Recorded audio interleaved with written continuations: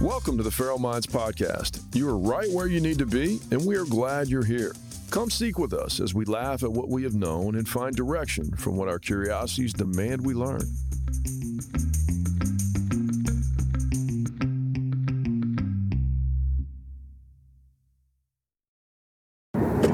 So we're heading into the Homeless Alliance's annual count, which is somewhat of a census. It's called Point and Touch. Point and Touch. And that seems like it's a branch. Oh, first of all, that seems Homeless kind of Alliance. rude. That's a branch. To point at somebody and then touch them? Jeez. Yeah. Harsh on the marketing purpose there. And you think maybe they did it for the what do they call it, the anagram, where you can break your abbreviation down, but then that calls it PIT, Point and Touch. I mean, I guess it's better than point and laugh. Well, the other one is HOT, the Homeless Outreach Touch Team. Homeless Outreach. Yeah, so we're part of a HOT going out on a PIT. Sorry, that's my UPS way. Well, we're going out there to see. We're curious what is going on with what we're seeing is an increase in homeless population beyond what we're accustomed to. I think we're curious about it. We're trying to understand if there's a role that we play in it, how we can help it, what the cause is. I'm extremely curious about the cause, and I've been critical and the solution. Yeah, I've been even more so. Once you find the real cause, maybe that's how you get the real solution. So we're in the interaction is we're doing a census. So we're asking, where are you from? What was the cause of your most recent homeless event, or why are you homeless now? How long have you been homeless? And what this agency does is they accumulate all this data, and that helps with federal funding and state funding for homeless agencies, because they get a shot of what is the population in Oklahoma City right now. And they do it in these colder months because they know the homeless population has a closer proximity to shelters. So this is the homeless season. It's where they have the highest density. They're just easier to count. It's easier to keep track of the feral folks who, for whatever reason, live homeless through their choice, through choices they've made, through choices society has put them in. Well, those are we don't know. This is what we're yeah. here to find. Yeah, that's it. And whether or not we find it in these short interactions, I think at the very least we're going to feel a little bit of the identity of who we're talking to. And I ain't gonna lie, we might get into some funny, weird little situations. Well, I mean, hopefully. I would be remiss to say that I don't see an opportunity for interesting interactions. I mean, think about what we're doing here. So there's a beautiful premise to it, as you just laid out. We need to understand this plight, this thing that's going on in our society, and the only way we know how to get a handle on it is to go out and knock tents, wake people up 4 or 5 in the morning to ask them various questions about their state of life, and that's a very that adds for a lot of interesting interaction. I don't know how else to say. Well, yeah, we're gonna see. It's 3:30 in the morning. I think we leave around 4, and so the idea is the greatest concentration of stability happens at this time in the morning. We're also going with bus passes and Amazon gift cards, and I mean, we're spreading goodwill, so to speak. There are plenty of we come in peace accoutrements. A lot of $5 gift cards, like you said. But that was really about it. I mean, it's not like they've got some sort of grab bag we pick from. If they come and they spend 10 minutes being cordial with us on a few questions, then it's a $5. Most of it was $5 fast food card, I believe. I know Sonic was one that they mentioned. So you're on a team that doesn't have a policeman with you, right? No, that's right. Yeah. So when we got split up in teams, I thought that was interesting. You end up with a team that is assigned a police officer. You're going in. Hot hand. That's exactly right. Now, the area I got is right around the homeless alliance. Yeah. It is. So they say there's going to be a high concentration, but I guess it's not the. I don't know I wonder what designates it as one being like, this is a bad homeless zone. Like, essentially, that's what they're saying. Like, oh, you guys are going into some of the nice ones. Myself, your zone might be a little rough. I'm guessing it's proximity, or probably just what the police understand as a crime area. The area we're going into, there's a big encampment around a railroad track. And I think that's probably where we're going to spend the majority of our time. That's the one I'm most curious about, because it's interesting for me to see how these societies weave themselves together. And I think you have some lone wolves, but then you also have groups of 10, 15 people that are living, in a communal life in some way, shape, or form. Well, right now we're speaking from ignorance. Like, you're about to go find out if that theory is true. We were really going to see, you just talked about it. What is the social structure like? I've heard in some of these, kind of like your favelas in Brazil, they get their own, like, justice system, their own, support system within their own small communities. And I don't know if that's a good or a bad thing. You like to see people helping people, but you do hate to see that it has to find itself in that low of a form. I think it's human nature to gather together to find fellowship, and no matter what your circumstances. I don't know whether or not we'll be able to feel that 4 a.m, but it's a curious question. I think we're doing this audit from 4 to 8 a.m. And so I think we'll catch some early risers, and then I'm sure we're going to be knocking on some tents where somebody just went night-night. So it'll be interesting to see how welcome these approaches are. We're going out with trained professionals. I'm sure we're the least qualified in the room by far, having never done any of this. Yeah, most of the ones in there had done this multiple years already. They worked for the organizations. It seems like that there's not just a lot of the general populace, like ourselves, so to speak, that find out about this and then actually even sign up for it. Yeah, it just didn't seem to be like an intern activity. I didn't see a lot of fresh faces. I think that we're kind of stepping in also to a community that I'm a little curious about, which is the homeless outreach community. So I'm not as curious as I am about the homeless population, but I'm also curious about the people that have developed a passion around outreach. So that's an interesting take as well. And I think we feel a little bit of a passion towards it too. That's something else that brings us here. There's been an interest, a calling to this aspect of society that interests us, and I don't think we're the only ones. And this is what the people that have turned that interest way up do with their time. I feel like we might be around the sort of people that have figured out in life how to chase purpose instead of financial gain with the way they spend their time. Yeah. That's got to be a high concentration of people available in this kind of scenario. Well, you're not waking up at, I got up at 2 o'clock after going to bed at 10. I mean, and all these people are doing a similar thing. You're not doing that if you're not passionate. I just don't. It's like I said on the Purpose episode. If you woke up this morning with purpose. And mine was actually 2:25, which maybe I didn't quite give enough time this morning, but... Good job, Homer. I know. I'm usually the early one. This got me a little... Nonetheless, when I woke up today, there was a motivation. There was a purpose. It did not bother me one bit getting up. I'll be honest. My first reaction when I woke up was I signed up for this. I don't want to go back to sleep.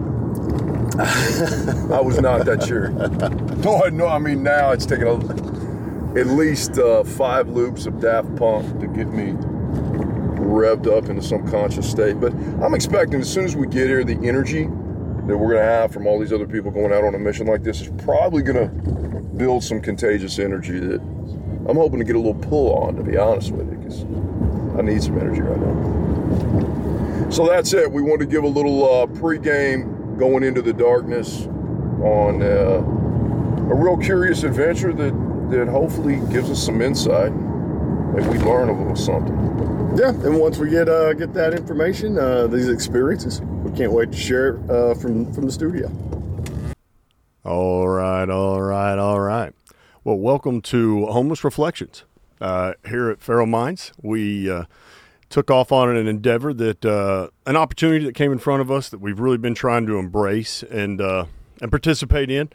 Something getting in touch with our local homeless. going out and participating in a homeless outreach program. Did a little bit of discussion in the car on the way there, kind of giving some insights as to before and now. Man, fresh off of it, I still got the mud on my pants and my boots. Still got a smell that we can't get off. Still tired. Still really running hard on coffee. But what was your take? How did that compare to what you expected? There was, the expectation level was much higher. It seems, I think, whenever you drive by and you get this perception of there's a homeless person I see somewhere I've never seen before. Oh my goodness, they've overran where they were now, and now they're overflowing into new areas. Yeah. And so whenever I looked at it from that perspective, not diving into a point and touch kind of count, it made me feel like the homeless population has been just exploding because they are popping up in new places, it seems, all the time. Now, one thing I learned as we went out into this, as I say, where there was a lot less impact, a lot less interaction with homeless than I thought, was that you realize their camps get moved a lot. So you're not necessarily going with the same mentality I had that, okay, here's a new camp. All the other places I've seen are full, and now this camp exists. Yeah. What I found out when we started walking is they call it, it's almost amoebic, like an amoeba, the way they move their camps around based on complaints in an area that they need to come get them out of here. Yeah. So my area that we started off in, I thought it was just going to be nonstop talking with people. I thought they were just going to be everywhere because I had a familiarity with this area back at my UPS days. I delivered around here. I've seen some of these camps, and now we're talking 10, 12 years ago, and expecting that, like I said, and then an additional abundance. But as we started walking those areas, there were none of the camps that I'd seen before were there, and there was a lot more like homeless deterrent around. There were fences and barbed wires on top of them and caged-in doors on every single building in this area. And so what I saw from this area of when I used to know and then now, they have forced the homeless population out of where they used to be, and they're more spreading out into the suburban areas. And that's what I think we all think that homelessness is growing because you start seeing it's definitely more visible. Corner. Yeah, and that's the only conclusion we have as somebody who's not in tune with the population, the numbers. When we see more of it, when we see it on corners where we didn't see it, when we see a tent against a fence line where we didn't see it before, I think our natural assumption is things have gotten worse because it wasn't there. Why is it there now? That was a common theme that I heard, both amongst the homeless and the homeless outreach workers, that there is a lot of movement involved. Mm-hmm. In one of the camps that we went to, we were expecting a round of people that had been mildly hostile with dogs. The police officer that was with us was just warning us of the dogs. And we show up there, and it's completely turned over. The people that were once there are not there. And so I think there's a lot of fluidity in it. To me, one of the really, again, we got up at 2 a.m. to get down there at 4 to immerse ourselves with professional outreach workers, people that are trained. You and I sat through a 30-minute, almost just how to work a tablet, slight nuance with how to engage with the homeless population. But, immediately as I told my family about what I was doing, there was a fear for my safety. Mm-hmm. Even Tyler brought it up on the episode. Yeah. Are you taking any sort of defense? Yeah. And again, I made the mistake of telling them a police officer was going to be with us, which escalated their concern in a weird way. Oh, but it's so bad you need a police officer? That's even worse. But I'll say this, we didn't have one exchange that even resembled confrontation. Everybody that engaged with us, we announce ourselves outside of the camp in a pretty loud voice. And then you stand back and you wait to see who will come to you. So this idea that you and I had that we're going to be in there knocking on tents, and it doesn't play out like that. No. You stand from a safe distance, you announce who you are, and you announce your purpose.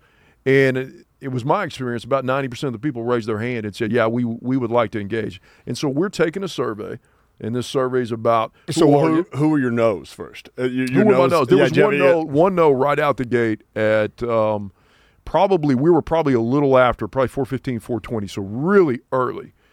And somebody knew the individual that was in there, and they used the name to draw his attention to the fact that we were there. And you weren't there for harm. He just said, man, bless you guys, but not right now. And so we walked. Now, the area that I was working was all on the train tracks. There's large populations strewn out in kind of in the valleys or the bellies outside of the rise of a train track. And those areas are usually wooded, and I think they can get some cover from. So we predominantly walked up and down the tracks. And, sometimes you can't see where they are. Sometimes you're reliant on the outreach professional that's been there before to try to give you some insight. But the reception was warm. Yeah, we had one guy sitting in a corner that he said, I just want to enjoy my buzz. That was the best no we got. Yeah. You got to respect that. Yeah, we did. Well, I guess, I don't know, I wouldn't necessarily say that was the best one, because we had another one, which was a little presumptuous of us, just to assume you're walking down the road. But in some ways we were right. We asked him, are you homeless? And he said, yeah. And we said, well, do you have time for a few questions? And strangely enough, his response was, I'm late. I got to get to work. Yeah. Now, we didn't really get to go any further into that. Yeah. And as we go into what the questions were, I have to say that was one of my biggest takeaways, was how hard it was to not go beyond the questions. Yeah. As you're sitting there talking to a human being that's in a state that you really wish that you could assist with in whatever way. You got to remember that the best way that we are been taught through the programs that we're working through is to get these questions, to put them in a box, compartmentalize them so that they can get their help. Yeah, and that's really what we're doing. We're doing this census that has a lot of questions around, why are you homeless? Do you have an underlying disability? Do you have a learning disability? And those feed grants that help fund these organizations, and that's the value of counting in the way we did. And like you, I had a little bit of time with a couple of people. I probably administered 5 surveys. And I would say out of those, 2 broke into some dialogue. And I basically let them lead the conversation, and I would engage. I had one that was constantly in dialogue. But every once in a while I could get her to break into questions. Okay. All right. And that was, and they'd already, they already knew of her. I guess I would say her name. But she was one I really wanted to sit there and engage with the schizophrenic. Out of curiosity, because I can't describe her in any other way. There was a I don't even know if I can say the name of her imaginary friend, but she had the name of a friend. We'll call her Jennifer, and I could hear her referencing Jennifer quite a few times. Jennifer knows more about that. I don't know why Jennifer told me no.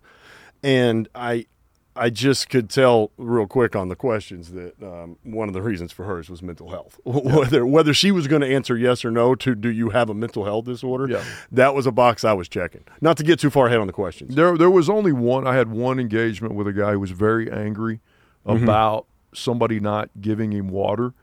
And one of the homeless workers told me that he's probably having a conversation with somebody who's not there. And we didn't have water. We had gift cards. We had bus passes. She had questions like, what does not there look like? Is this someone that you see? Is this a voice in your head? Yeah. And that might be a whole psychological question. It is. Go to school and learn that, I suppose. Well, and you don't, like, we're having such a quick interaction with them. We have no idea what brought them to this point. And now here we are, a pile of strangers in the middle of the night, and we're asking them questions that are intimate questions in nature. Oh, my goodness, yeah. That's what I wanted to get into. Why did you end up here? The assumption being that it's almost just kind of a disposition that you don't want to be there.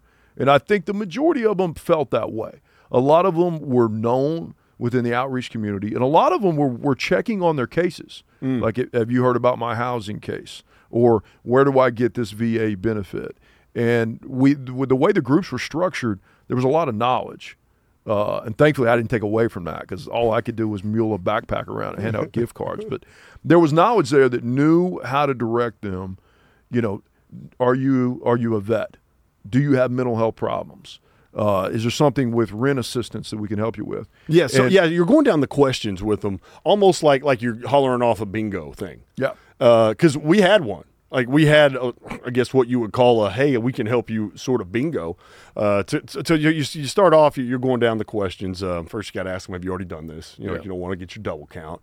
Then you got to ask them what their name, when they're born, You ask them how many times they've been homeless. How long have you been homeless? Are you chronically homeless? That's a new term I learned. So if you've been homeless more than, I believe it's 3 times or 4 times in 3 years or greater than 12 months, they label you chronically homeless. And that I ran across 2 of the surveys I did. One lady had been on the streets for 10 years. Another one had been on the streets for 15 years.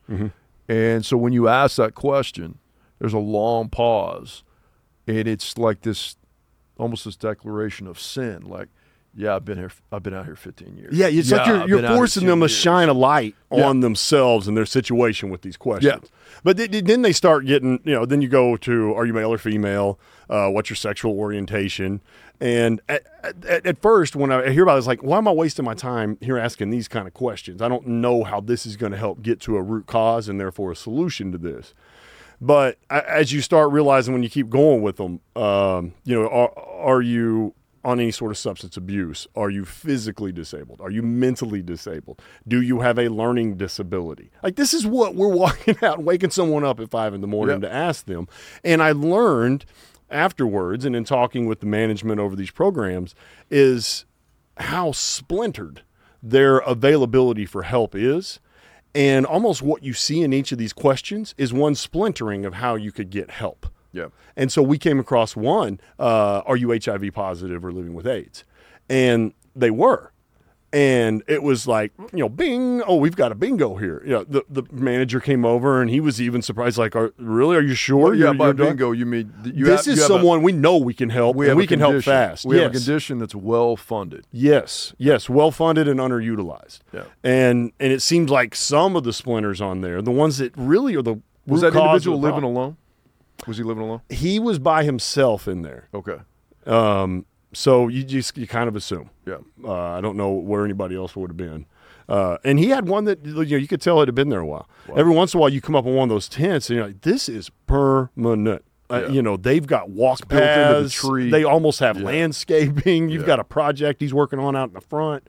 There are different levels of living in the homeless, which we can touch on that later. But just getting through those questions and what you're out there for. Essentially, that's what we're out there trying to do. We're trying to go wake them up at 5 a.m, get them to answer questions so we can compartmentalize them into a help box. Yeah. And you hope you don't get in the box that's already too full. Yeah. And that's what I mean. This guy who had HIV, well, he had a box that was not full of participants, but full of money. And the manager, they were excited to be able to help in that fashion. It just doesn't come up enough. The ways you can live outdoors, man, there's a lot of variance in that. Mm-hmm. Some people are living in blue tarps. Some people are living in tents. One of the tents I visited was half tent, half cardboard. There was a guy that was living I couldn't understand how he laid down in it. It was about a 3 by 3 by 3 cube of old siding material. And I couldn't figure out how he laid down in it. And the homeless worker just said, the homeless worker said, you just don't know. From what you can see, standing 10 feet away in the dark, you don't know how many layers there are. You don't know if he's dug himself down in the trench. So there's just so many ways to exist out there. You're kind of seeing the human enterprise, even in a state that we're saying is undesirable. You still see the incredible ingenuity that goes on within these little encampments. Yeah. And I wouldn't be surprised if we found some. I'd heard a story about a guy who had shimmied up a power line and drug a power line down and it powered an entire homeless camp. You hear all kinds of stories about how they get creative with bringing heat inside their tents. And it reminded me a bit of some of my interaction with the prison system, in that there's always incredible inspiration and innovation in situations that are lacking. Like you put a human, the great adapters that we are, you can put us in almost any circumstance, and we'll grind out a solution that will feed our comfort in ways that you and I may not even understand. Well, no, we understand. We haven't lived at that in that level. Well, here's a term I heard, and I was like, well, I completely understand this one, even though the two seem like an oxymoron. Yeah. The term homeless HOA. and that was used by one of the managers, one of the guys who visits these camps on a daily. Figuratively, right? That's not a literal term. Well, okay, right? So here was where he was referencing with. It was a little funny because they were sheepishly mentioning that in any sort of attempt to help, that they do hand out tents to the homeless, which, again, I said that's a little bit of a we'll get to that later on. But and they asked him, why do you need this tent? Which, I mean, for obvious, but their answer was, we have this encampment we'd really like to live in, but they won't let us in unless we have our own tent. They were trying to upgrade. Yeah, they were trying to upgrade into like a better neighborhood, which is a little bit indicative, too, of the way we were talking about in the pre-video about how we got split up into two different teams, and you had a police officer with yours. You were in what was known as a hot area. You were in a ghetto of the ghettos. I mean, not to just throw around terms like that, we but were in places that were known to be you were in unstable. an unsafe area that people deem unsafe, which another thing I want to touch on. Really, at no point did I feel that there was a threat of attack or they were coming to get me. Yeah. Honestly, I think that there's this hobophobia. I don't even know if that's a term, but the fear of homeless people. I don't know if it's called hobophobia, but you think they're going to be violent? Yeah. That they're all drug crazed. They're going to come out the tent screaming, axe wielding, and come and getting you, right? And I didn't feel any of that. No, and again, to my amazement, like you said, very few said no. So. And then once they started participating, it was just a normal conversation. When you could get them into the normalcy of the fact I'm asking you all these personal questions right now, you felt like you were in a doctor's office, just, kind of doing a little check. They could slide into the human normalcy in a social situation if given the opportunity. Yeah. If you would treat them with some decency, they could reciprocate. They're not completely incapable. What I saw was a whole lot of people that in some ways just can't get out of their own head. They can't get past themselves. I don't want to blame everything on an individual in this and not to even try to touch too hard. Do we even have the time? We didn't have the time I to don't know, engage but with them. I just can't help it. I see it from both ends. You don't want individuals to even have to worry about making some of the choices that they do. Yeah. What scenarios are available to humans in this, but you don't even want them to have to make that choice. Yeah. But you have to also understand too that at some point there is the human that is there making the choice, and they've got to make a different one. Like I wish there wasn't such this hard slide that you could go all the way down. I wish the net that caught the bottom of society was higher than it is. Yeah. If everything was running a little bit better, you would never see a human being living in these conditions, and that's some of my motivation. With what we're doing here, nobody likes this in whatever way, shape, or form. There's an aversion to seeing people live on that low of a level of society. Well, we don't know what to do with it. I think we don't know whether or not to be scared of it. We don't know whether or not to blame it on the individual. Some of us, like you and I, that have done a little bit of both. Now we're kind of. It's such a big problem. There's blame to go around. Yeah, it's not like there's one But I passed fast. a lot of judgment, and so have you, at the people that are living outside. And we've had these little conclusions about why we think they do what they do, but we haven't done that from an arm's length. We haven't been close and felt the human, which is a big part of my motivation to actually go on this journey is to figure out, what is going on with the human in here in this circumstance that he or she can't work himself or herself out of the circumstance. And I had one guy who it was a little eerie to me. He grew up not too far from where I grew up, which was also, a big misnomer of mine. I thought a lot of the homeless population was transient. They were coming in from other states, and every person I interviewed was from Oklahoma. They were local in some way, shape, or form. And this guy had lived a couple miles away from where I grew up. He was a little older than me, but he went to a high school I knew. We were talking about places where we both had played baseball, and it really ran through me. That was a real eye opener. Like, man, it's a real human here. How close are you to falling down that? A real guy that has walked a path that deviated really hard from mine, but he did it in a very similar footstep. That really rung my bell. That made me think, wow, these are humans that never intended to end up where they were. And they've walked a life at some point in time that was very similar to yours. this individual himself said he was injured on the job, and that kind of led to his downfall. And he's now trying to reach out and get into a HUD program so he can get housing. He had a female living with him. And one other observation that I had, I think you're a big fan of monogamy. We've heard you go on and on about a monogamy. The monogamous individuals or the couples that were out that we interviewed were much more stable. Like, I felt that thread. Well, crisis can pull you all the together. way through. Well, they were more. Their interaction was more stable with us. Their disposition was better. It seems like if you're not out there alone, you're going to do a little better, which is not really a big surprise. We know that's how it works in life. But, to a T, the ones that were a little bit more erratic, the ones that were a little more difficult to have that conversation with, they were alone. And I just saw that consistency with, if there was a male-female pairing there, they seemed to fare a little better with just their disposition. Well, now, it speaks exactly. That's a real small sample. Like, maybe I'm immature for that, but I saw that. I'll take it, and I will run with my monogamy statement that we just do better whenever you're with taking care of someone else, whenever you have an interest in a partner.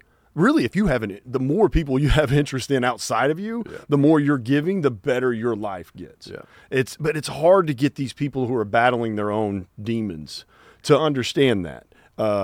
It takes love. Love for one other person is the easiest way to break through that me, self identity. But what I see, you mentioned the word, kind of fighting their own demons. I went into this thinking that I was projecting my own demons, what I feel like might have led to any sort of cause that would have put me here. And that's what I was assuming had happened to all of them. I really thought pretty much everybody was just mental or substance abuse, and then therefore I consider that mental health as well. Mm-hmm. And I really expected to see evidence of that, and that again is just me projecting what I feel like would have led me there, and assuming that's what got everybody else there. Yep. But different scenarios came up way more than that. Like you just mentioned, I didn't hear any of this, but that's a very interesting one, on the job injury. The ones that kept getting me were incarceration. Yeah, no, I had a guy that had bounced out of prison. And and he said he didn't have a family member to live with, and that was years ago. Mm-hmm. And he just kind of ended up in a tent. And then I was now I've caught a case. The guy, one of the ones that gave me that answer. Now I've got a felony, and you just start looking at that hole that through available societal choices and them making a little bit of the wrong choice, working two shovels in the same place, got them so far down. But we're seeing right now is that our society is better at getting people to that point than we are at getting them out. Yeah. Or more importantly, keeping them from getting to that point. Yeah, I think that's a big part of it, right? If you just like being in prison for an extended stay, that becomes your default. And so once that's normalized, that's what you know. Mm-hmm. My guess is once you get to a certain level, when you've been outside for so long, that just becomes your normal. And I think, like you said, one of the greater ways to maybe stop this problem, slow the expansion of this problem, or just enhance our ability to help the problem, is to stop it before they become homeless. Mm-hmm. The ounce of prevention is worth a pound of cure. It seems that way. But what we were predominantly seeing was outreach directed to people that are already homeless. But we heard that from some of the outreach workers, that sometimes it's just not a program to help somebody, or they don't know about the program, or they come to you after they've already been outdoors for a number of years. And now we're kind of talking about, all right, we need to reinstitute you back into society. You have to figure out how to live under a roof, figure out how to live a 9-to-5 life, figure out how to turn the lights on, turn the lights off, bathe every day. I mean, if you've been outdoors for years on end, catching a shower once every couple of weeks, that becomes your default. And so I don't have any hint of a clue of how to solve this problem as a whole. But that did echo throughout a lot of the conversations I was having with the outreach workers. We try to stop it if we can before it becomes a case of homelessness. Yes. But it doesn't sound like there's an abundance of resource at that space between the lack of resource and maybe the individual knowing it's time to reach for help. Those are two areas where it seemed like, like you said, If we could move the help up the line and help them keep a roof over their head, instead of we're down now where they've lived outside for 3 or 4 years, and now we're giving them socks and gift cards. It's a lot harder to pull them out of that hole.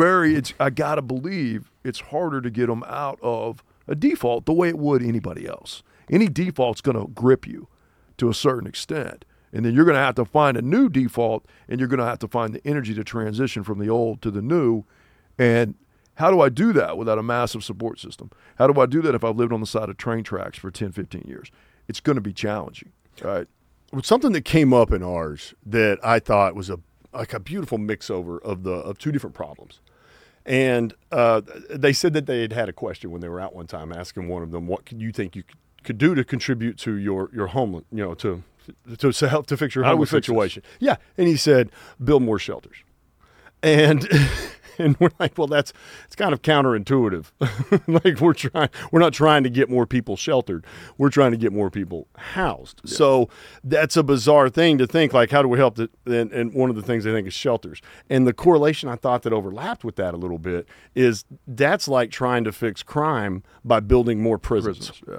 So it's after the fact. At some point, yes, you've failed whenever you're a society sitting here trying to decide, can I build more shelters and more prisons? Yeah. There is the indicator that there's something that needs to go down before that. There's something in the legal process. There's something in the available help to people. There's something in the systemic choices that are available that's wrong when you're seeing that lopsidedness. Yeah. So the other one I think, just off the top of my head, my number 2 reason that they were on the streets was loss of family. Okay. And I put that to mean most of these were like a death of their mother was what they had said. The shelter provider. Yes, where their home was at one point. And you have to think that through death or whatever reason it might be, that would be a reason a lot of people are on the streets, is they've lost touch with their family. Yeah. And I can't imagine what anybody's situation has been through. I have had family members that I don't go seek out interaction with. So I'm probably just as guilty of this as perhaps anybody else. Yeah. But, if we really stuck together with our family, maybe if they wouldn't die whenever we're counting on them for a place to live, that's something else. Connection. If they can maintain a family connection in some way, shape, or form, that will enhance life. That's what I've learned through every bit of this. So you can put all sorts of facets and reasons, blaming the individual, the society, all the choices they have. But in the end, I believe it comes down to just a disconnection is what has you ending up in those sorts of scenarios that fall all the way through to the bottom of that net. To counter that point, though, just for the individual's accountability, you want to position yourself where you're not reliant on somebody else. Right. I'm not talking any sort of a dependent. It's not like we all need to have dependents underneath us, and if you're not having someone depend on you, no, but it's just someone that you share life and experience with. Yeah. And once you do that, I believe that the weight of life doesn't get so heavy that you start feeling this despair that puts you into a mental state that I need to live on the streets. Yeah. That connection with people is what keeps people from getting into despair. Yeah. It's amazing how, there's a Grateful Dead lyric that I'll butcher, but the answer to your solutions are through the eyes of the person right next to you. Yeah. And that, again, that's butchering it, but it's the person that sees you. That shows connection, and that's how we can all avoid sitting in any sort of a scenario like this at the bottom of society. Another thing that I've found interesting, the conditions in the camps were all fairly similar. I guess they have a problem with trash removal. I heard that. One of the individuals I spoke to, she was asking for a 55-gallon drum so she could burn her trash. Mm-hmm. And the trash litters everything. There's a smell there that is intense. One of the camps that we went to stay warm, they were burning shopping carts. And so what they would do is more that they'd load up a shopping cart and burn the shopping cart would burn as well. And so just melt down? It would all melt down. So they would take like the ones I was seeing, and I don't know if Target is the shopping cart of choice, but it's plastic. So I'm guessing that Target shopping cart most likely burned a little hotter. Now, if you're burning a metal shopping cart, those just seem to get charred out, and I think you just burn whatever's in the shopping cart. But you get a Target cart, you get a plastic cart, I think you get an extra burn. So we've just come through an incredibly cold street. We got to remember that on our Target with versus Walmart. single degree temperatures. And this camp had probably no less than 10 or 12 of these shopping carts that they burn them, and then they just kind of push the remnants off to the side. And so when you walk in, the smell I first came across smelled like somebody was welding. Smelled like a fab shop. Just a heavy burning metal scent, and you're puzzled by it. You don't know what am I smelling? It's an industrial smell. And then you connect it to they're not using 55-gallon drums. And I don't know if those are just hard to come by. Shopping carts are available at every store, but the shopping cart has become the 55-gallon drum. And they're lighting those on fire to keep themselves warm. And that smell combined with the burning kind of remnants of the rubble really it gripped me fairly hard. Like you understand at this time, you coming from your nice life in the burbs have now stepped into another existence. And it's an existence that you don't really comprehend. You're curious about it. I took some pictures, but I noticed that, like, internally, as I'm taking pictures, I feel this sense of guilt that I'm now trying to capture their misery so I can show it to the rest of the world. The outreach workers told me that's okay. You got to bring light to the You're showing problem. that you're participating, right? Yes. And you're showing the light. But at the same time, to have somebody stand in what we would consider just rubble conditions and ask them to pose for a photo didn't feel correct either. But I took photos because I think it is important that people see what these camps are like on the inside. And what America's become. A picture this is essentially American now. And this is, it's a sensory everywhere. experience. And so when I show you a picture that's inside of a camp, you get a feel. But you also can't smell it. You can't hear it. And it's a sensory and there's experience. an energy around it. The despair, you had the first couple of helplessness. camps that we went into, I had my head on a swivel. You don't know where the people are. You're walking through trails of debris. It reminded me a bit of a hoarder house. Like the debris that I saw and the way it was strewn about. I've seen this in houses that I've gone into. And I usually think it's a stripping process. So what you're seeing on the ground, you see a lot of bicycle parts. You'll see a lot of electronic parts. I saw the and so how they come across the parts or the items, I don't know. But they're stripping them apart for some type of value, and the remnants of the strip just hits the floor. And so you're walking through a disassembled kind of existence where they're grabbing anything they can from a trash can, or I noticed there was a lot of bartering going on. I heard that back and forth. I had none of that. I had one conversation with a lady who told me that when we pool our money to get food, we try to do that and then cook together when we can. Now, I didn't see any central kitchen in here. I'm taking the lady's word for it. But that one did have a sense of community. She told me there were 15 people living in that camp. And I asked, like, are more allowed to come? Do you ever need to remove what are your somebody? HOA homeless rules? And so she gave me a little bit of dialogue about disrupted dogs. I think dogs are a real X factor in the community because they bring chaos, they bring instability, but they also act as a companion to a guardian. And so if I found myself in a homeless state, getting a dog would be almost one of my first reaches because now I have protection. Now I can create a monogamous scenario between me and the dog. The dog's going to be there also to keep me warm.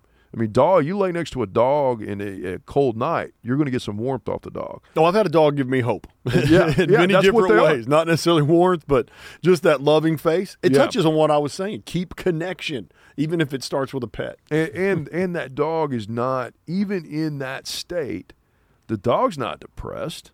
The dog's still wagging his tail. The dog's still happy. And so there were so many different layers of existence. I wondered, like, why don't you tidy the place up a bit? Mm-hmm. I've wondered that too. Why do we have to live in this rubble circumstance here?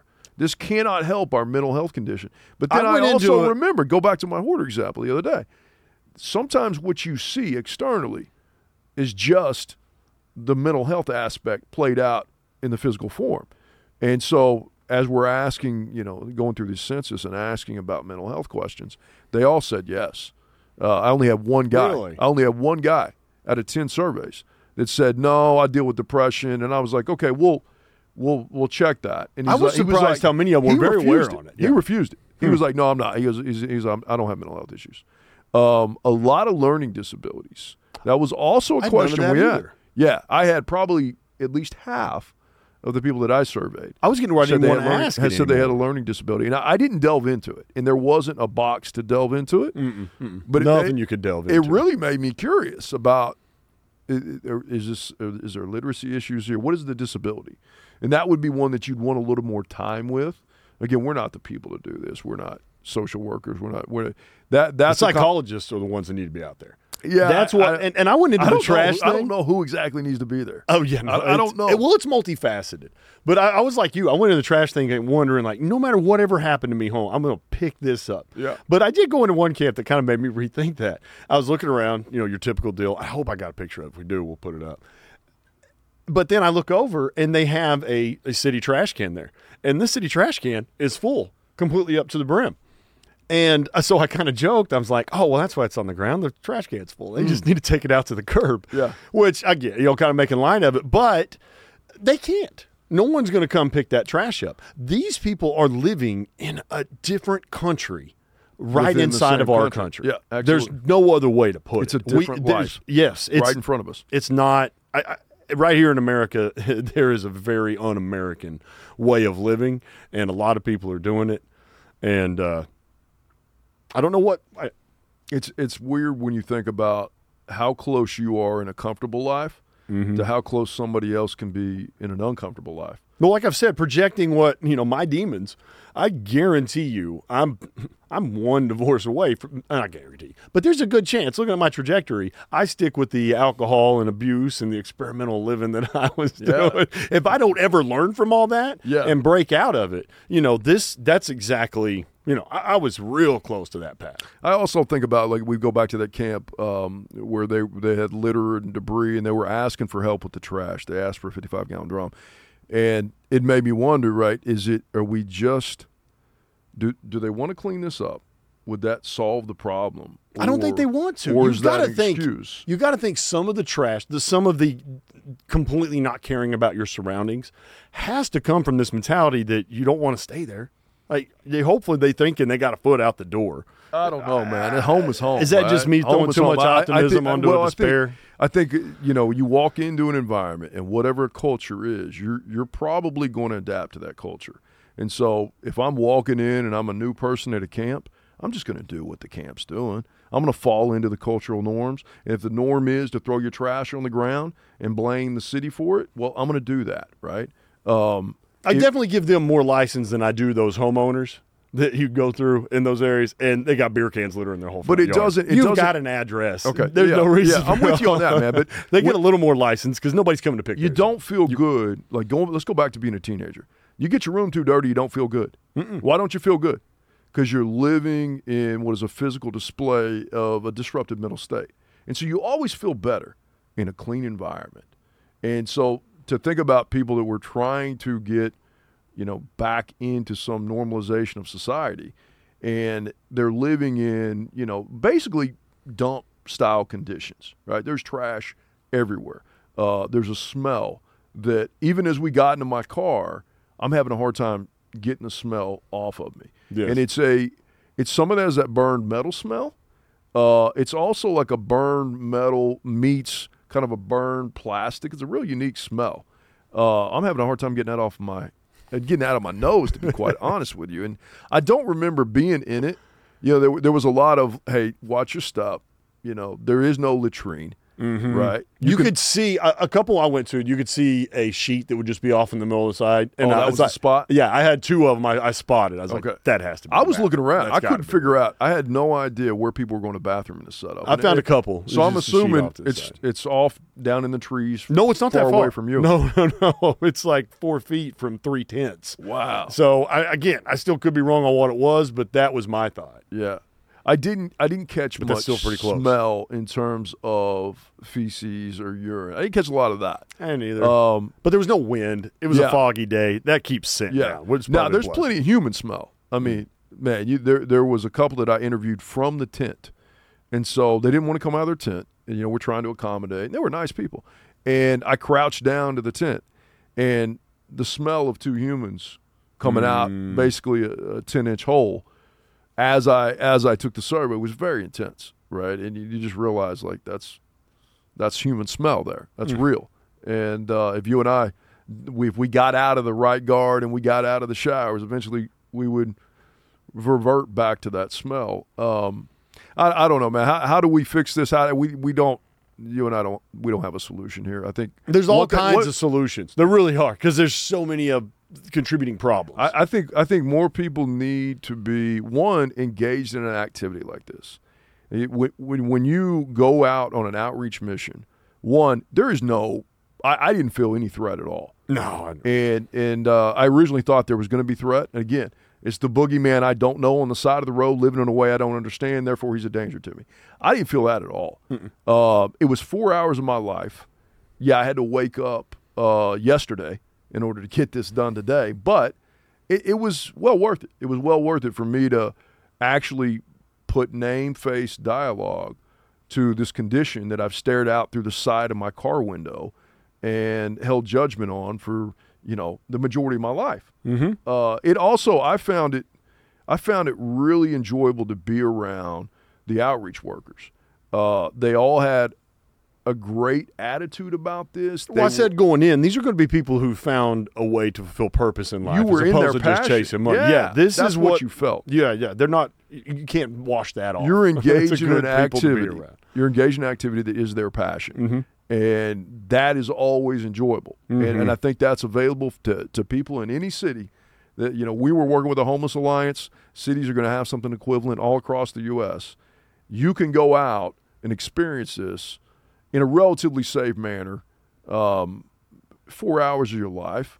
I highly recommend, especially if it's something that's concerning you. Right now, if you're one of the people who has some sort of animosity towards it, a sadness, if you feel like you just can't help but give them a little change when they're asking at the light, that's a calling to go investigate. See for yourself, experience it. And once we all kind of see and experience with it and find a connection there, I think you'll find solutions coming up out of it. Everybody in those camps, they're alive. They're living. Yes. They're not killing each other. Like, and it's not that much of a different life than you do. It's not going to hurt you to walk through it. They still have HOA rules to deal with. Evidently, yeah. You got to upgrade your tent. They're just people like spots. you and I. They just have hit some hard times and didn't have some of the same safety nets that the rest of us do. We need to go buy that lady a tent. We should. Yeah, we should absolutely do that. So I just disagree with it because it goes against they need a home, not a tent. Yeah, they need a home, not a shelter. They need a home, not a prison. What can you and I do? We can't give them a home. We can give them a tent. No, though, right? I still don't really have much of a better answer for what we can do to stop. But I do. We need more people. A better compassion and a better understanding for the situation, and it gives me more hope. I feel better about it. Yeah, I think if again, do I hand them the $5 bill out the window? Do I buy him a burger?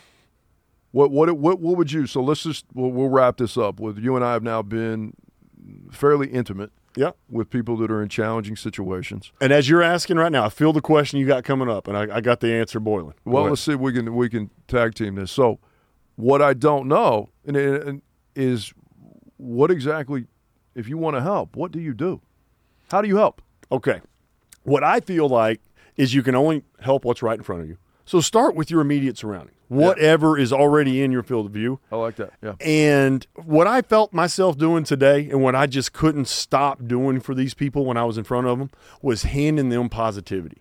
Hey, that's all right, man. You learned from that lesson. Keep taking steps forward towards a goal of a home, and it will happen. Yeah. I just wanted to instill in them their own belief in themselves and a possibility of hope. You know how and hard you can't hand out too much hope. So however you figure that you can give that to someone, for me, like I said, I got a pocket full of optimism, and that was my favorite thing to handle. Yeah, it's free too. Yeah. It's free. You just got to stand and show your awareness and your presence. I think that there's probably somebody around you that needs help, that you may be aware of, you may not be aware of. Your senses are telling you you need to help them. Mm-hmm. I go to the connections that we have around us that maybe don't have the family to support them, Mm-hmm. that may be looking for agencies and governments to stop somebody's downhill trajectory. Maybe that's not the answer. Maybe it's the humans around them Yes. that need to collectively support them and not just wait for the agency, right? Yeah, I got in trouble one time for feeding a homeless person is how it was labeled. Yes. And so around our building, we'll occasionally have a homeless population. And we had an event here one night, and we had some food left over, and I saw there was a homeless person. Not a big effort on my part. I walked out there and gave them some cookies and some water, and they left some of it. And I later kind of got scolded for feeding the homeless. Yeah, it's like you had fed the animals. They were very objectifying Yes, towards these. and- Like, these are human beings. And the answer to in the feedback or the disposition of the statement was, we have agencies that handle or deal with the homeless.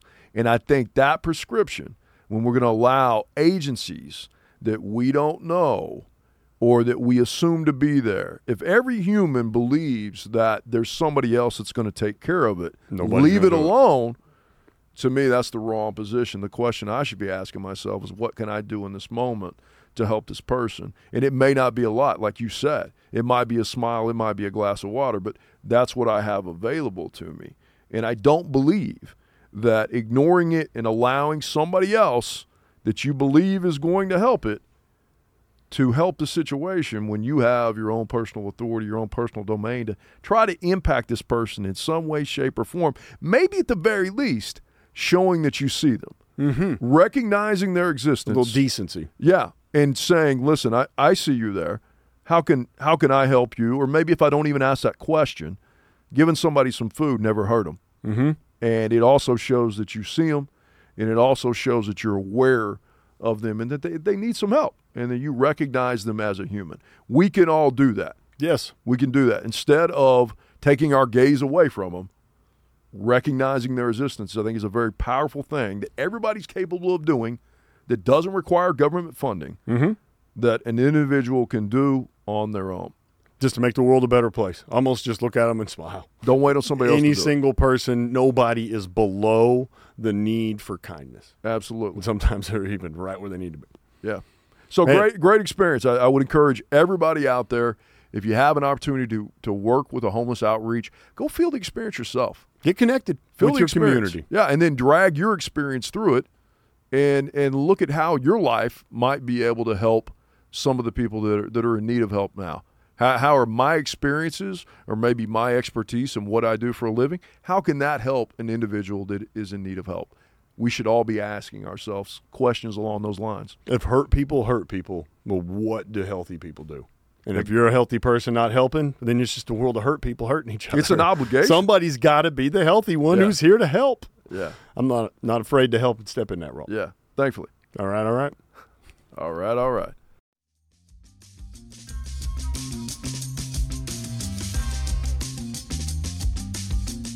We would like to thank you for listening to the Feral Minds podcast. Hopefully we triggered some curiosity that will have you seeking more. Remember, your mind is meant to run. Slap some sneakers on that bad boy and take it around the block. If you'd like to connect with us or enlist our feral thoughts on a problem in your life, visit us on Facebook, LinkedIn, YouTube, or at theferalminds.com. Also remember, our thought line is always available. 24/7, we don't even allow it to sleep. And we want to hear from you. That number is 866-340-3394. Again, that number is 866-340-3394. We look forward to hearing from you.